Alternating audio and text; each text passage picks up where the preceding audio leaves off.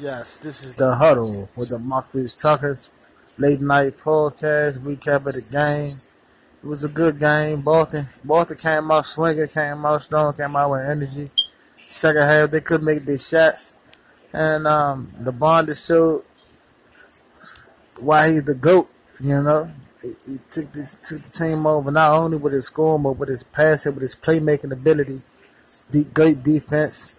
Oh man, it was a great series win, and we waiting for Cleveland. We waiting for Houston to go to state, and this will be a tough series. But they gotta play better to beat those two monsters. One of those two monsters of the West.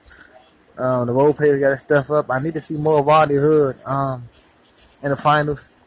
He's another player. He's one of the few players they have that can create his own shots. So hopefully get him some playing time. And uh LeBron is the goat, man. He's the goat. He's the goat, man. Beautiful to lead this team that he has to a finals. Uh, Jordan couldn't do this. Magic Johnson couldn't lead this team.